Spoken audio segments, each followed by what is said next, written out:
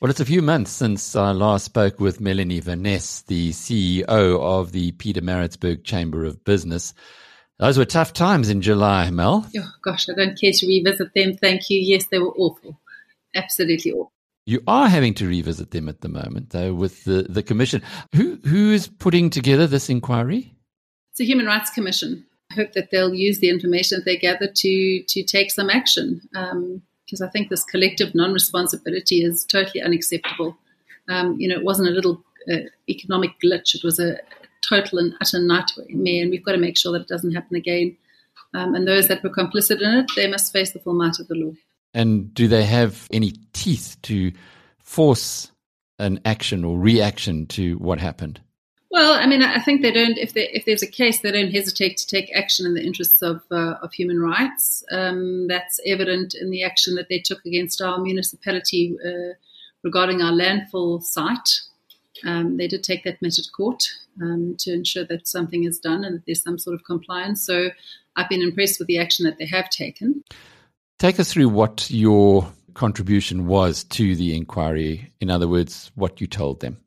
I got invited to come and testify, and it was a difficult engagement in the sense that I had to revisit all of that in my mind again, and had to say some things that I'm sure were probably not well received by many people in government services, but it's the truth, and I have a mandate for my members, and I needed to tell that truth.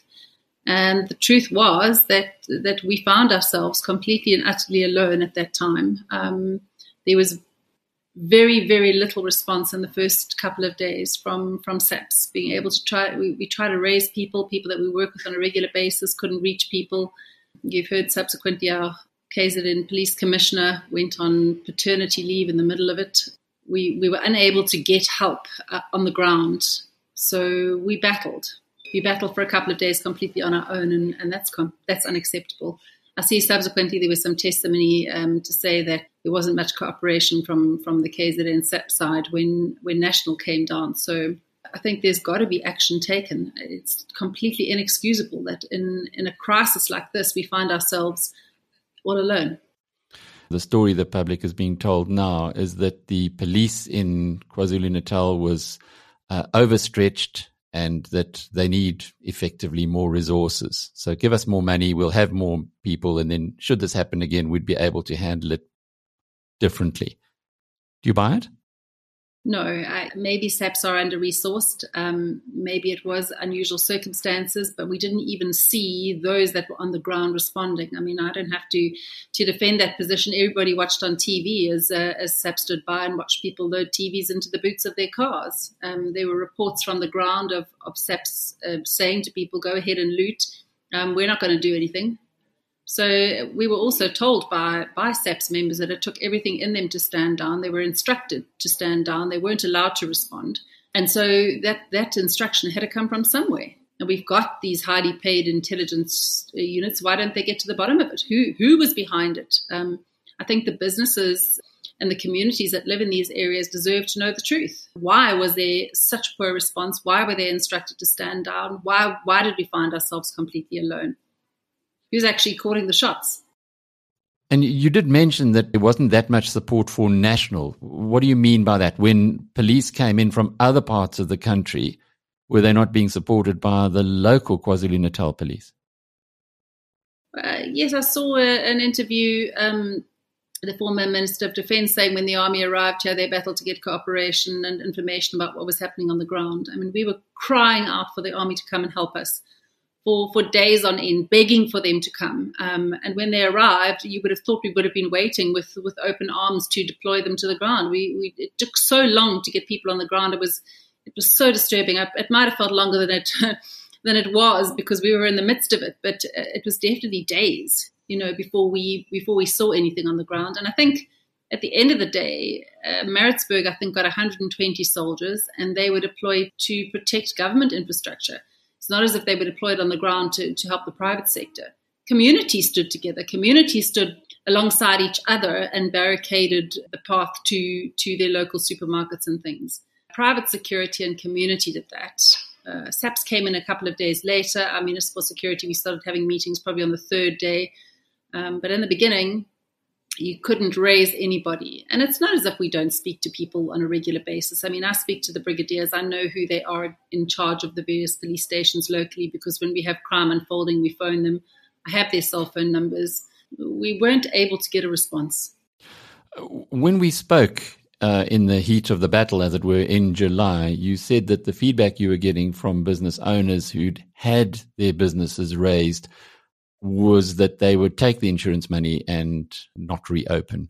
Have you got an update for us on what's actually happened? There are a number that haven't, that there's been no movement on. I think they're still waiting for insurance payouts.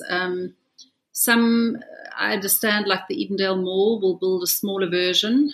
Others have mitigated their risks, so they've put in some of the lines of their business and moved other operations elsewhere. Some have rebuilt. Others that will rebuild will look to rebuild elsewhere in town. So I think you'll find that areas like Edendale that were particularly badly affected, those businesses will relocate elsewhere in the city, which means that all those small businesses that relied on the foot traffic from large business in the area will suffer. So that's the issue. Some will rebuild, like Brookside Mall. They rebuild the Checkers. They've got a tenant committed to that. But Edendale, it's not going to happen. As you drive past, you can still see a lot of the destruction.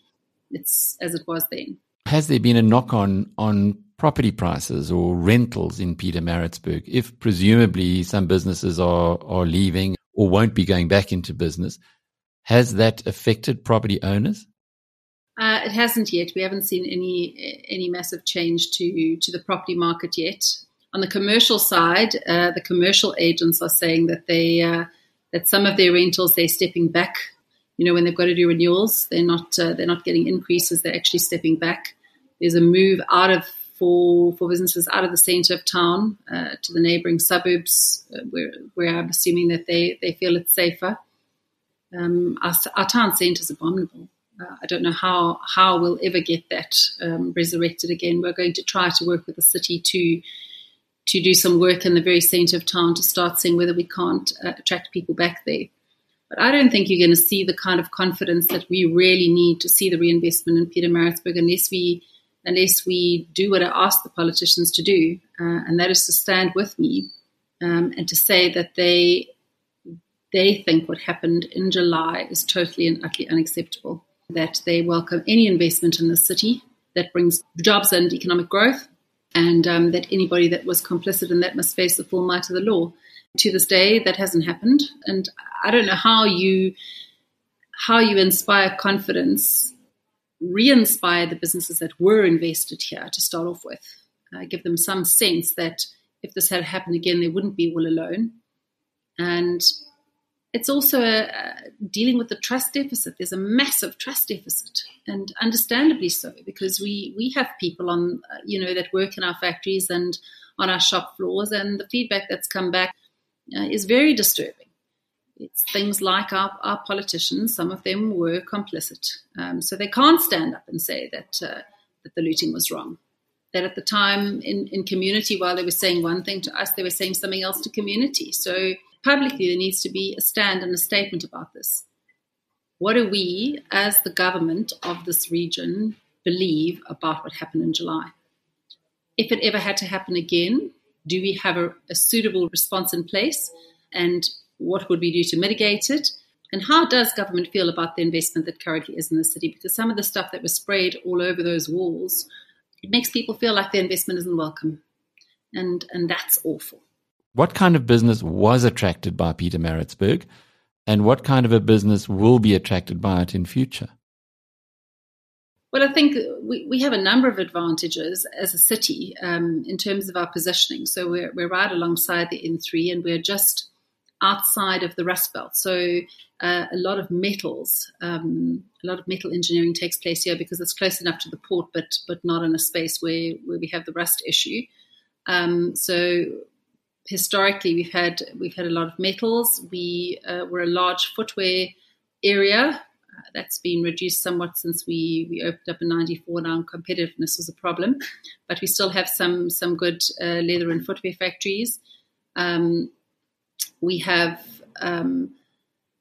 I think we're a capital city, so one of the things that has grown enormously in the last while is the private healthcare sector, which is really interesting. We did some research on why that was the case, and for a number of reasons, we, despite what happened in July, we live in an incredible area with a lovely lifestyle. It's enough city to keep one engaged, but there's a whole lot of country as well, and the people are really wonderful.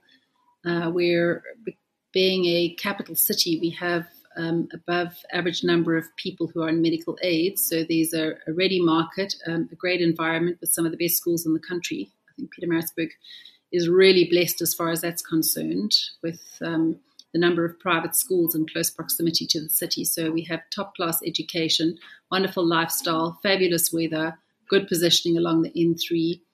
It's, apart from what happened in July, is usually relatively safer than most big centres. And it's a wonderful place to raise a family. And if you happen to be in medicine, in private healthcare, then you've got a ready market here, not only in terms of the people that are on medical aid in the area, but we have a large retirement community that lives around the Pietermaritzburg area that requires specialist care. And we serve a massive area into northern KZN, into the Drakensberg, in terms of specialist services. So all our private hospitals expanded, so there's a lot of growth in that space. We had the development of the Pietermaritzburg Eye Hospital.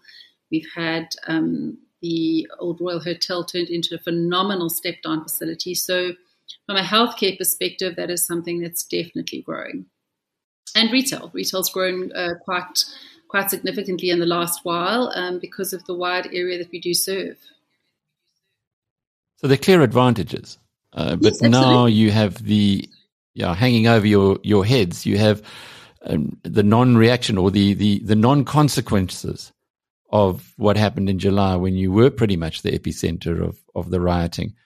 And if I'm hearing you correctly, until that is addressed, you won't have the confidence or that trust deficit you speak about of other businesses coming to take advantage of those advantages. Well, absolutely. And it's very difficult for us to stand up there and say, the first question is, what guarantee do we have that what happened in July isn't going to happen again? Well, I can't give you a guarantee at this point in time. We need our leadership to stand up and say, we are ready. If this had to happen again, we would ensure that you will not be alone, that we condemn it, that we stand alongside you, that we welcome any investment in the area that brings jobs. And together, government and the private sector have got to take hands in this space. There's no two ways about it. Otherwise, we just don't get past it. The voting in Pietermaritzburg, was that reflective of any consequences from the public, at least, to what happened? Yes, I think there was a massive reaction from the public. The ANC came in just under 50%, which for this area is absolutely unheard of. So we have the same mayor back again, and probably a more balanced council than we have had in the past in terms of opposition voice. We're, as you know, under administration for the second time in 10 years. We're still under administration, so we just hope that that wake-up call at the polls will see everybody pulling together to get our city right. It's unacceptable. People that live here are passionate about our city. We love Pietermaritzburg. We love KwaZulu-Natal. We're proud to be the capital, but a capital shouldn't look like this. A capital should be a reflection of the whole province, and we are going to have to work very hard, and we're going to have to work together if we want to see things change. And the fact that right on your northern border, you now have the DA's first council that they have a majority in KwaZulu-Natal. Might that also be a wake-up call, perhaps, for politicians who... Well, I certainly hope so. I mean, I really do hope that the politicians take heed of what happened at the polls. And I certainly hope that a new broom makes a difference. Unfortunately, Umgeni is a rather complicated municipality in the sense that rates are paid by ratepayers of Umgeni to Umgeni. So there's an opportunity to fix roads and things which are in a shocking state, but water services are still supplied by District Municipality and electricity by Mzanduzi. So I think in terms of an ability to make a massive difference, it's off a very low base, so I don't think it'll be necessarily that hard, but I think we've got to be realistic as well in terms of the fact that Umgeni is a complicated municipality. And the new mayor is saying that he is going to try to attract businesses to that area, which is Howick, Nottingham Road, Lidgerton, etc., that part of the Midlands. Given that the issues that you're facing in Pietermaritzburg, do you think he'll have much success in doing that? Well, I mean, I certainly hope that he will, and we'll support him. We are the Pietermaritzburg and Midlands Chamber of Business, and we do want to see the area grow. So I like his energy and his positivity, and he's got a young, vibrant team. So we wish him everything of the best in his endeavours, and absolutely we'll support them. We'll support anybody that is willing to take the gloves off and go out there and win some investment. So yeah, it's going to take that sort of passion and energy. So we wish them every bit of luck, and we'll give them support.